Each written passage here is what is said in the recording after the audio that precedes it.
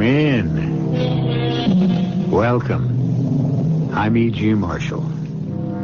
Welcome this time to the grave. Not what lies beyond it, but what used to lie in it. Safe in the peace of death. Unless the resurrectionists were abroad. Do you know what a resurrectionist is, or was? Well, no matter. By the time this tale is told, you will. Not by me, but by the man who did tell it some 100 years ago. Let me introduce you to Cameron Fergus. A glass of rum, in heaven's name, landlord. It's cold enough in here to send a man to the grave. And a grave's no place to be. No place to be at all. Begin or end it all with the fact that I am a drunkard, an alcoholic. I have been so ever since I can remember, 30 years or more. I do not like remembering. It's why I drink. There is no excuse for my existence. I am worth nothing to anybody except I'm afraid to die. Afraid to be laid fresh in the grave because I fear my body will not lie there in peace, no more than my soul. So I try only to stay alive and forget. There is no hope for me anywhere in this world or in the next.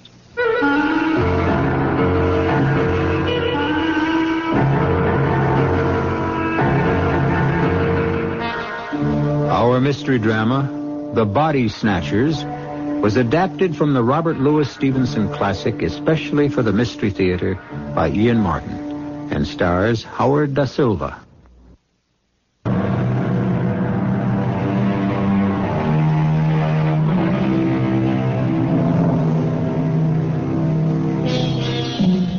The scene is a little pub in Debenham, England.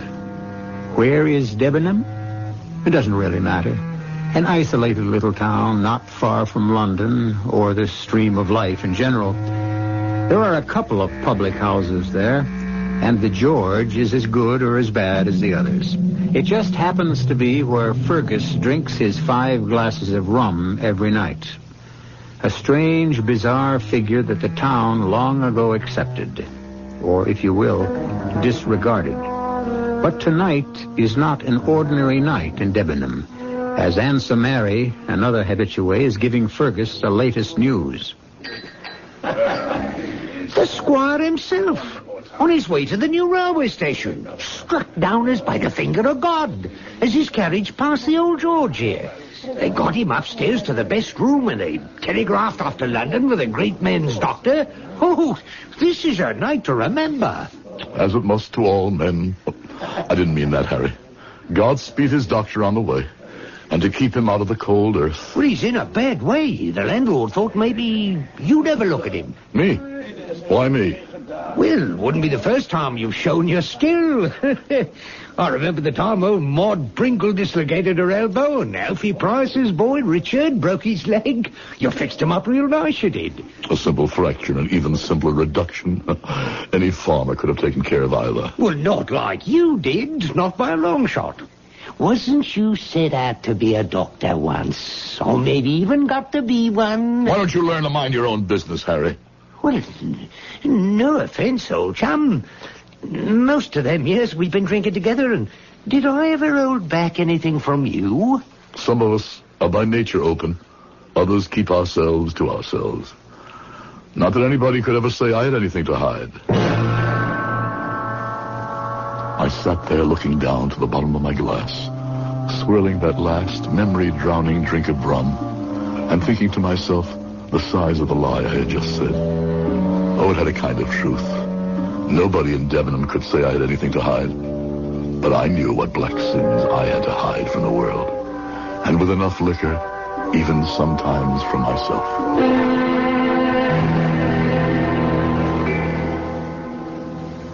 Well, listen to that, Fergus, will you? 11's. And our innkeeper isn't here to chase us out at closing time. Too busy upstairs poking his big nose into the great doctor at work, trying to bring the old squire back to life. Not much chance of that, I'd say. You sneaked up and had a look, did you? Well, I tried, but no luck. Door shut fast. But I saw the squire on the way in before you got here. His face was all blown up like a balloon and red as one of them lobsters. How was his breathing? Well, when they brought him in, he wasn't breathing not at all. And then sudden like he was, but with a sort of rattle in his chest. After that, maybe a minute or so, he stopped again. Cheyne-Stokes. What's that you say? Classic symptoms, apoplexy. Probably irreversible. The breathing pattern formalized as a syndrome by Dr. John Cheyne, a countryman of mine, and Dr. William Stokes, an Irishman by birth. A sure forerunner of cardiac failure. Hey, all them big words, you lost me. Did I? No matter. Your prognosis is probably as accurate as his physicians will be. If indeed the squire is not a corpse already. Hey, gloomy one you are. I wonder now where they'd bury him. Oh, the squire? Oh, we'll go right in the family crypt. In a crypt? Above ground, then he should be safe enough. I wonder that I didn't see the doctor arrive. Did he come by train? Lord, no. You missed it all right. Whipped right off the train into old George's cab. I wonder how I missed the arrival. What did this great medico look like? Oh, he was, tall, white-haired. But he moved as brisk as a colt. Dressed in the finest broadcloth and white linen, great gold watch and studs and spectacles of the same precious metal. Yes, there before the grace of God go. And what was the name of this paragon? This what? This man of undoubted success. Oh, McFarlane. Say that again. What, the name? Yes. McFarlane. No other name? Dr. Wolfe McFarlane. What's the matter with you, Fergus? You've broken the glass. Wasted the rum. Oh, and you've cut yourself. Never mind that. Wolfe McFarlane. You sure of that? Well, it's how he introduced himself. Why, do you know him? Know him? There's nobody knows him better than me. More's the pity. More is the pity and the shame. So the past I had shut out with some success and a great deal more rum came flooding back. Pictures flashed across my mind in a kaleidoscope. Stop-action photographs of disembodied arms and heads. The grisly jokes bandied about over the poor defenseless corpses that passed beneath our hands and were stripped barren by our razor-sharp knives. But it all might have been a bright dedication and a proud way of life, except for Wolfe McFarlane and his kind. For every one of us, the end was the triumph. But the means, heaven help the few of us who has to face it. And then, suddenly, there were footsteps on the stairs coming down, closer and closer to me, and I was about to face the man who had tempted me to sell my future. The man who could live with his vileness because he had no conscience and had left me to eke out my life dirty and despairing, afraid to do the only thing I really wanted to die. You're as white as a sheet, Fergus. Don't take on so. There might be two men with the same name. My sincere condolences, but the squire was virtually a dead man from the moment the stroke hit him. Nothing could have saved him. That's him. That's his voice. Forgive me for my abrupt leave-taking, but my coach is waiting and I cannot miss the train. Well, here he goes for the door. If you want to make sure you do know him, you better move fast. I must see him face to face. McFarlane. Yes? Toddy. Huh? Toddy McFarlane. I'm afraid, sir, you have the better of me. I don't believe we are acquainted. Oh, we are acquainted, all right. Look close. I want you to recognize me. I've told you... Good Lord. Cameron Fergus. Yes. Did you think I was dead, too? That we are all so easy shut of old acquaintance? Oh, hush, man. For the love of God. Let the dead past bury itself. Not ours. Nothing stayed buried decently then, did it, Wolfe? Oh, now come, Cameron. We are both a little shaken at this chance encounter. I hardly knew you, I confess at first, but I am overjoyed. Overjoyed to have this opportunity. Unfortunately, I must not fail the train, so if you'll forgive me, Forgive you? Well, I meant for running, but, well, let me see. Oh, yes, of course, yes. You shall give me your address, and you can count on early news from me. Put away your gold pen and your false friendship. But I want to do something for you, Fergus. I can see, forgive me, that you are somewhat out at elbows. We must take care of that. Money? Well... Money from you? The money I had last from you is lying where I cast it in the rain and mud. What is the matter with you, Fergus? Now, what is it you want? I wish I knew. Revenge for Jeannie and the others. An accounting for the wasted rum-soaked derelict you made me. I thought long ago the hand of God, like the squire upstairs, must have struck you down. Perhaps I was appointed for that. Fergus, Cameron, I beg of you. You've been drinking and you are not in your right mind. Now, don't do anything. What is that you have in your hand? Don't you remember? Jeannie's hat pin. The one you gave her. Would it not be poetic in God's justice to drive it into your throat, up slanting through the mouth till it lodged in the brain, or between the fifth and sixth ribs, driven straight into your black heart? Help!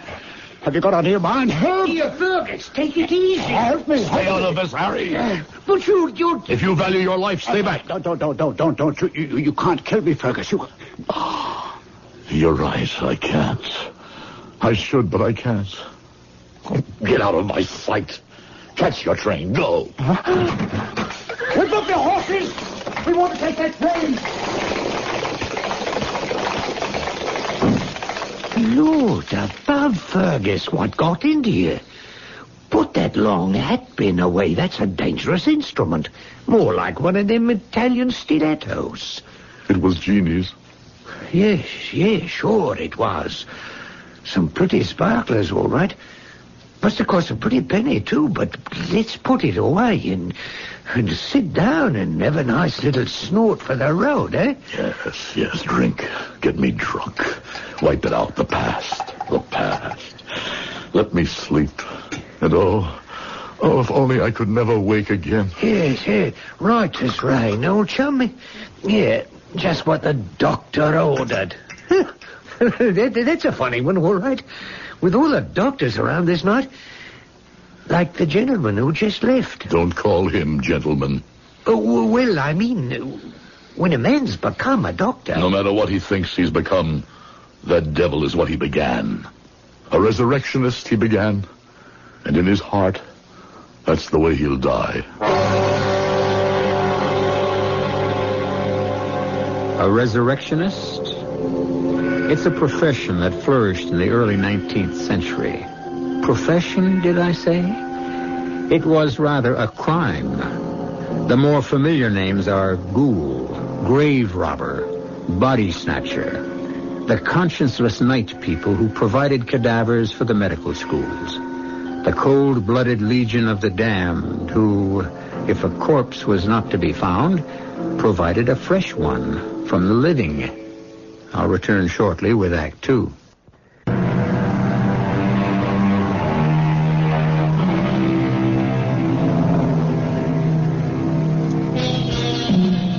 In one of the greatest speeches in the English-speaking theater, Hamlet, the tortured Prince of Denmark, wrestled with the problem, to be or not to be, and came to the conclusion that conscience doth make cowards of us all.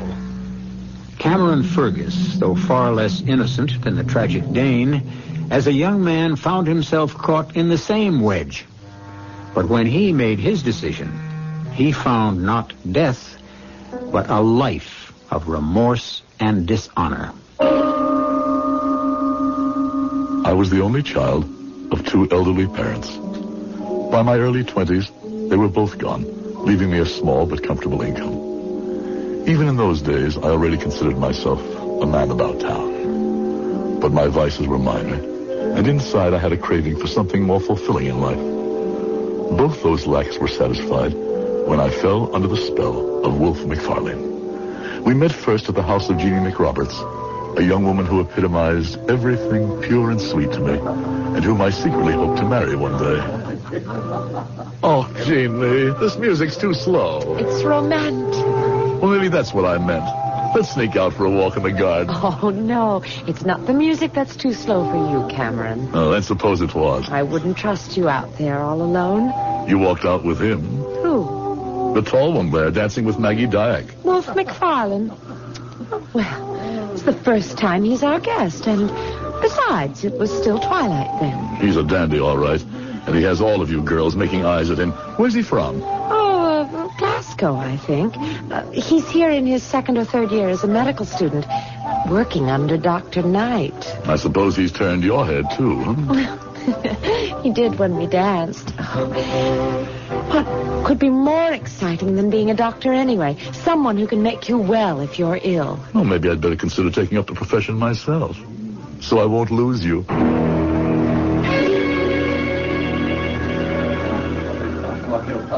So, Cameron, you've a taste for being a doctor, eh?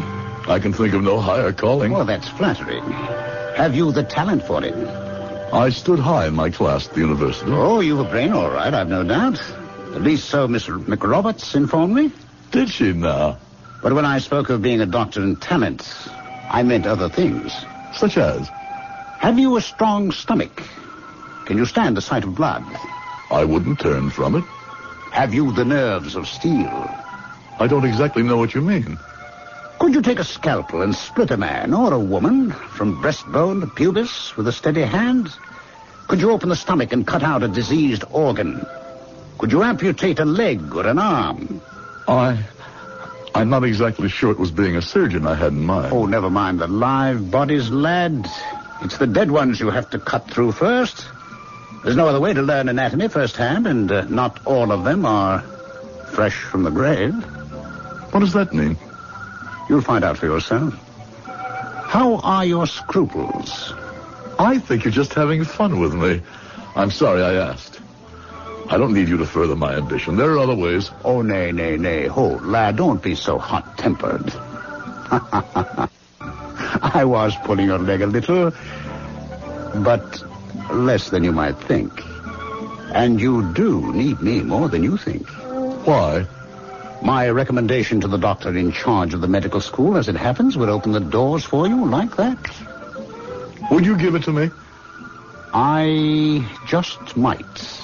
In exchange for something. What? The rest of your waltzes with Miss Jeannie. She's the only girl here with any grace or style. Like a feather in the wind. And I love to dance. Is it a bargain? It's the one I can't control. It's Jeannie who says who she'll dance with. But if you ask her and tell her why? I'll tell her on one condition. And what is that? That she saves the last one for me. Well, I can hardly blame you. And if we are to be friend and colleagues, why should I be greedy, eh? Shake hands on the bargain. Shake. To a long and close future together, Fergus. We can use a man like you. I take that as a compliment. Thank you, sir. Thank you. That I should ever have seen the day I thanked the man I have spent my life cursing and reviling. What an innocent I was. I kept my part of our bargain in my naivete and excitement, not noticing that Jeannie's reluctance to change her dance card was neither long nor strong. My head was spinning too much with other future dreams, that I was to become a doctor. For Wolf McFarlane kept his part of the bargain, too. So, Wolf, this is the young man you've spoken so highly of. Only because he deserves the recommendation, Dr. Kirk. He's a man we can use in more ways than one. Splendid. We're always in need of recruits, Mr. Fergus. Wolf here tells me you are a young man with a fine taste for a night of romping and wake up bright-eyed and clear-headed of a morning with no hangover, either physical or mental. Well, that makes us three of a kind. And that's what it takes to make a mark in our profession, lad. Stamina, staying power. We have to do many things that would make an ordinary mortal's blood run cold. If you'll try me, sir, I don't think you'll find me wanting. Well spoken, Cameron Fergus. I like you. What do you say, Wolf? Shall we make him one of us? My vote is aye. Well, then so is mine. I leave it up to you to initiate him into the mysteries and secrets of his new profession. But softly, slowly, mind you. We can't scare him off till he's well hooked, eh? We must show the best side before he sees the worst. You're very kind, Dr. Kirk, but I know you're only testing my resolve. How could so noble a profession have a bad side? Well, Dr. Kirk meant only, I'm sure, that it has a difficult side. No, to be sure. No prize worth winning can easily be come by. Work hard, and let Wolf here help you over the rough spots. For my money, you couldn't have a finer guide. A finer guide, that much was true. A guide to hell and damnation. But I'd never have realized it then.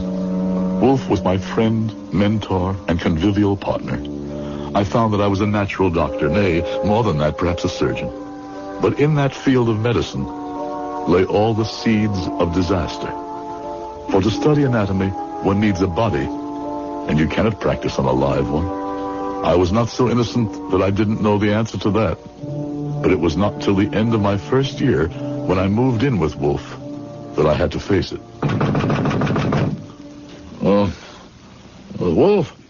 Wolf, wake up. What? Never, dog. What hour is it? It wants 10 to 3. And you wake me. Damn it, Fergus. Someone at the door. Oh, of course. Reason I bid you move in tonight. Now, get dressed while I answer that. But what is... Don't ask questions. Do as I say. Governor, I was off to No, sorry for the delay. Just give me a moment or two, eh? We have a real load tonight. We'll need help. Oh, don't worry. We have it. Meet us at the usual place, eh? Check me my trousers there, Cameron. What is it? Do I have to spell it out? The Resurrectionists. And tonight they have a cart full. Tonight is your baptism. You going to let me down? Well, enough in hindsight to know what I should have answered to that. But I was young, and I thought he was my friend. And so, half-dressed, half-sober, half-anesthetized, we went to the building that housed the dissecting lab and began the nights, or I should say, the early morning's work. All right. Put it there. There we are. Is that the last? Not tonight. One more. Fine. Before you bring it up, let me introduce you to Dr. Cameron Fergus. Well, how do you do? The gentleman prefers to leave his name out of these transactions. Just call him Digger. That's me, by nature and profession. When you bring the last one up, Dr. Fergus will pay you. The usual tariff. Now, Fergus, I'm going to have to leave you in charge. Why did you call me doctor when I'm not even... You've got a lot to learn. We need the title to keep these fellows in hand. What do you mean? I'll explain it to you soon. Now, first off, here is a key. It unlocks the safe there.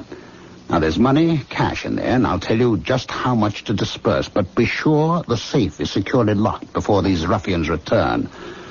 Now, I have to get to Dr. Kirk right away and tell him what luck we've had tonight.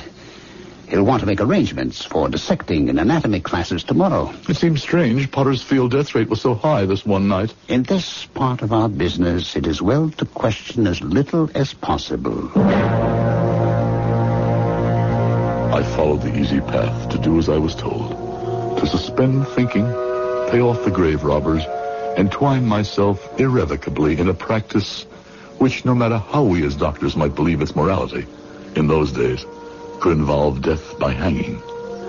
But if I thought of it much, after the body snatchers were come and gone and paid, it was all forgotten when Dr. Kirk joined us. A magnificent day in our lives, gentlemen.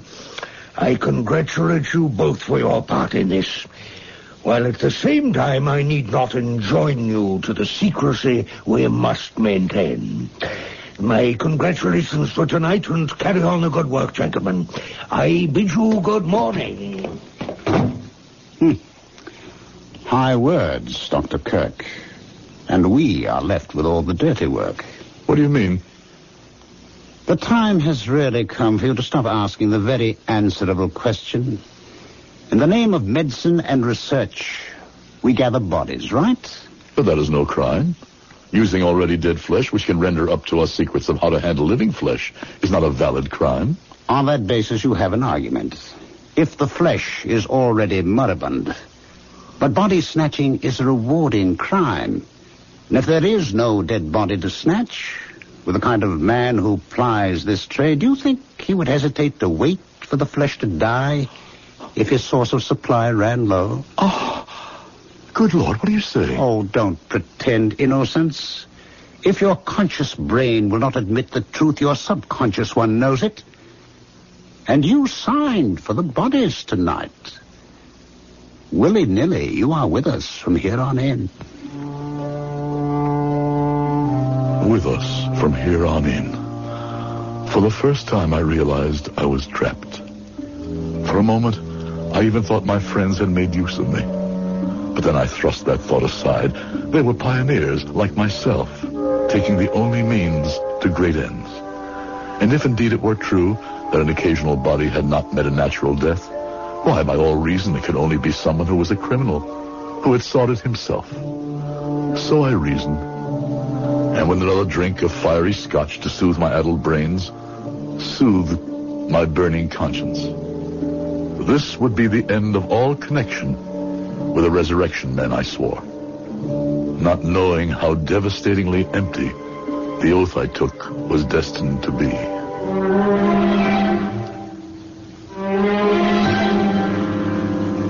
Poor Cameron Fergus, lulled into the crime of accessory after the fact. Controlled by men wiser in the ways of vice than he, who would soon involve him as accessory before the fact. And even worse. I'll return shortly with Act 3.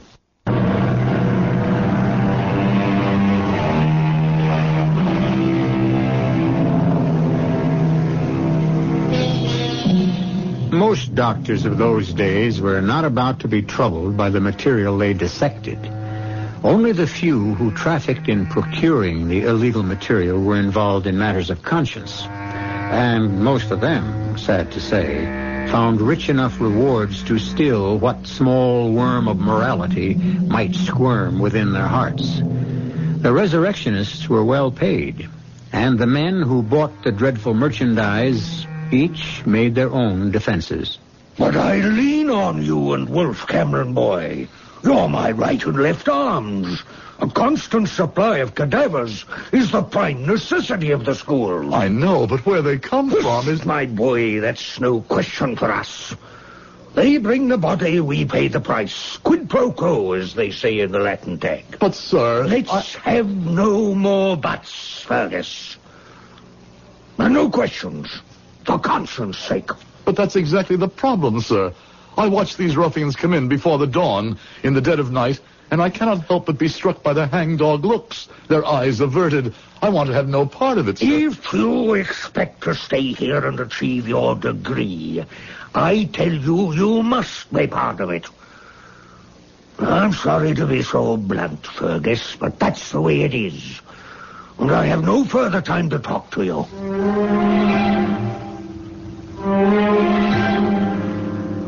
Wolf, help me. We are condoning, nay, even promulgating murder. Fergus, you think too much. Accept your duty and concentrate on learning to be a doctor, not a policeman. And what is my duty? Take what is brought, pay the price, and avert your eyes from the evidence of any crime. What decisions I might have made in my first revulsion, I'll never know. For at that time, Jeannie came back, and the renewal of our acquaintance put everything else out of my head. She was fascinated about my future as a doctor, the future of all of us. I'd rather have you tell me about Paris and Rome. Oh, that's all for the future. What I want to know about is the present. How soon will you be a doctor? I'm afraid that takes a little time. And Dr. McFarland, how is he? Well, though he's nearer it than me, doctor is still a courtesy title. I wish you'd tell me all about your lives, and what they're like. It's not a subject for a girl. Well, Wolf McFarland didn't mind talking about it. Well, that's his business. If you'd prefer him... And don't be a silly boy. And don't be jealous. I'm only interested because he's become your friend. The more fool I that I thought he was. He'd already been a beginning, but now he was to be the cause of my complete downfall. It happened so casually. One afternoon after work in the lab, I dropped into a neighborhood tavern to meet Wolf sitting with a small, pale man, dark eyes very close together, seemingly refined at the start, but to reveal himself later as coarse, vulgar, and vicious. The tales I could tell you about our old friend Toddy here. Toddy? Sure. Toddy McFarland. What, has he kept his nickname secret from all of you? It seems so. Why Toddy? Because every time we pulled off a rough one, we'd drink a toddy to our trickiness.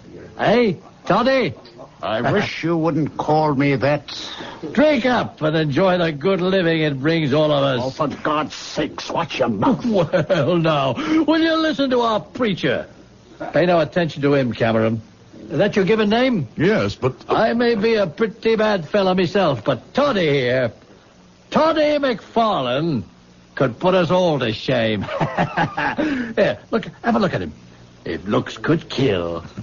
Toddy hates me because I know too much about him. I told you don't call me that confounded... I'll call you as I please, and what can you do to keep my mouth shut, Toddy?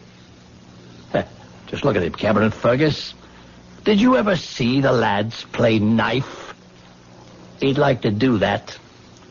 All over my body. We medicals have a better way than that. When we dislike a dead friend of ours, we dissect him. Why I made that stupid, ugly joke, I'll never know. I longed to snatch the words back the moment they were said. Would to God I could have. I was to regret them the rest of my life. I should have admitted before this that I was well paid for my work of receiving nocturnal corpses. No questions asked. It was 3 nights after I had met Gray, and I was on duty at the empty dissecting rooms when... Come on, Fergus, damn it, man. Would you have me caught red-handed? Wolf, what are you doing here at this hour? Shh. Ask no questions. I have some merchandise in the gig. Help me in with it. He was a small enough figure, wrapped in a winding sheet, and it was no job for the two of us to bring him in and stretch him on a table. But for some reason, Wolf McFarland was breathing as heavy as if we had lifted a horse. All right, sealed and delivered. Let's have it signed. What? Get to the safe. I want you to pay me and give me the receipt. Since when did you turn resurrectionist? We're short of bodies, are we not? Nothing for the class to start on tomorrow? Come on. Let's get the transaction over with. Patience, man. We've the rest of the night. And your friend is in no hurry anymore. Sign the paper and give it to me. Well, don't you want the money first? The paper. All right. My signature for posterity. And for me, this is all I need. And the money? My present to you, old chum. The finder's fee, too. You've been working too hard as it is. A man ought to have some reward. Why don't you take my rig and slip on home? I'll cover for you for the rest of the night. It's late enough for both of us to leave. Oh, I think I'll stay. Pre-dissect the derelict there. Ready to pass around to our eager students when they arrive. McNeil's working on the lower extremities. Sharples is screaming for a liver. What's the matter with you? You seem unnerved. Who in... No, don't take that sheet away, don't. Very well. You had to know. Now you know why I had to have your signature of acceptance. It's Gray. The man who... A man who could have ruined all of us. We're in this boat, sink or swim. Would you want your neck on the gallows like Burke? This man is dead and is valuable to the advancement of medicine. Accept the fact of his death. Never question the how. You're one of us still, young Fergus. Forever. So I was already trapped. I began a long lifetime of drinking in earnest. I was neither surprised nor that much affected when Jeannie turned from me. Even the fact that I heard by the grapevine, certainly not from his lips, that Wolf was squiring her about, failed to rouse me. I felt myself damned forever. I wasn't good enough for her. But youth is resilient, and once I had digested my involvement, I learned to live with it. Even thought to go back to Jeannie again. As it happened, I chose, accidentally, the day that Wolf was to receive his sheepskin as a doctor. I never realized what real love was until I met Wolf. Puppy love, real love. Would you like me to tell you about this man you worship so? What he's really like? Don't be so silly and jealous. I'm not thinking of myself, Jeannie. It's you. I want to protect you from... I'm quite old enough to handle my own affairs. Oh, I doubt that. You couldn't understand a man like Wolf. Take your hands off me. Damn it, if I have to shake some sense into that lovely head, I'll do it with my hands. If I can't, with words. Fergus, you asked me. Fergus, have you lost your mind? I'm trying to save her from you. Well, get your hands off her, you little fool. Oh, leave me go. You insist. Remember, you asked for it.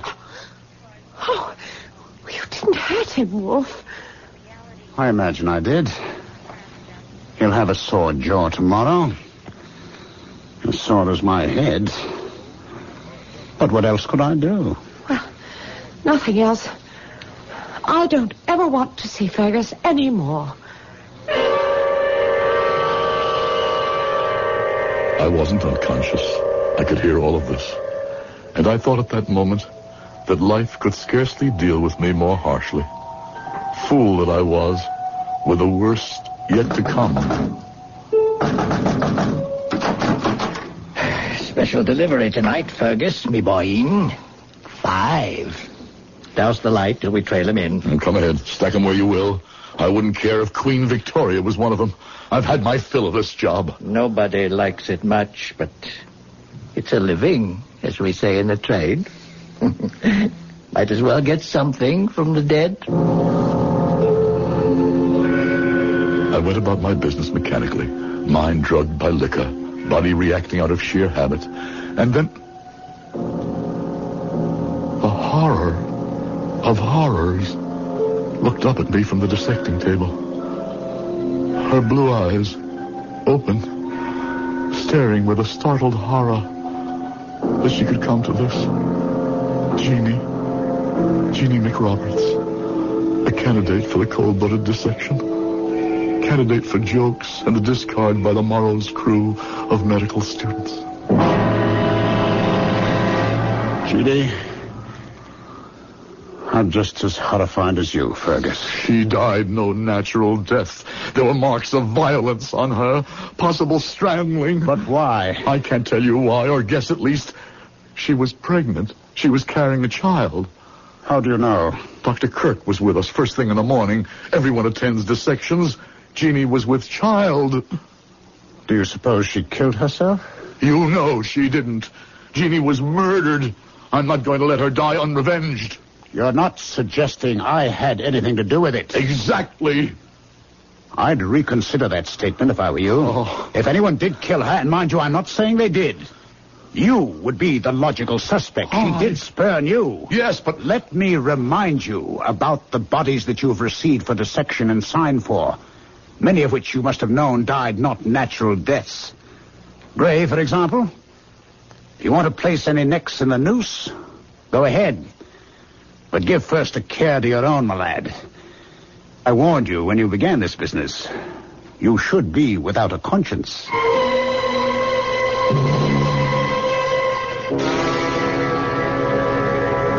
He knew me too well, Harry. Conscience I had, but no courage. You mean that distinguished doctor who just left murdered the girl? Why not? An obscure Scottish girl he could never have married since his ambitions reached so high. Well, I'll tell you something. Man to man. I'm surprised you didn't kill him right out of hand. If your story be true. Oh, the story is true, right enough. And the proof of it all is that I didn't. Here, finish your drink, old chap. Thanks. Oh, strong enough. False courage, maybe. I never had the real thing. Else none of all of this would have happened. Well, at least you had some conscience. Which finally has caught up with me. Hey, what have you done? Jeannie's hatpin. The weapon of remorse.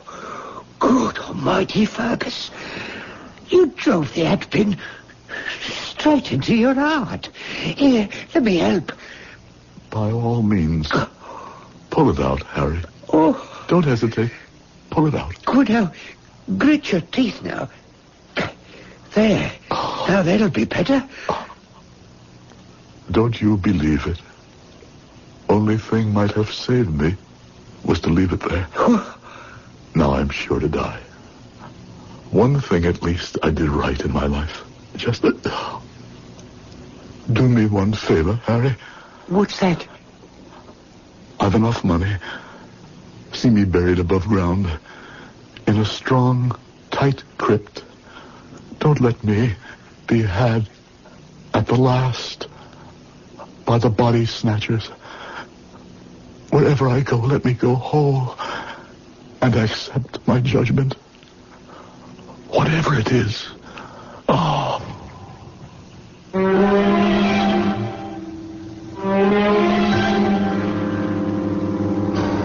A curious and chilling story, with no moral that I or any man can quite offer.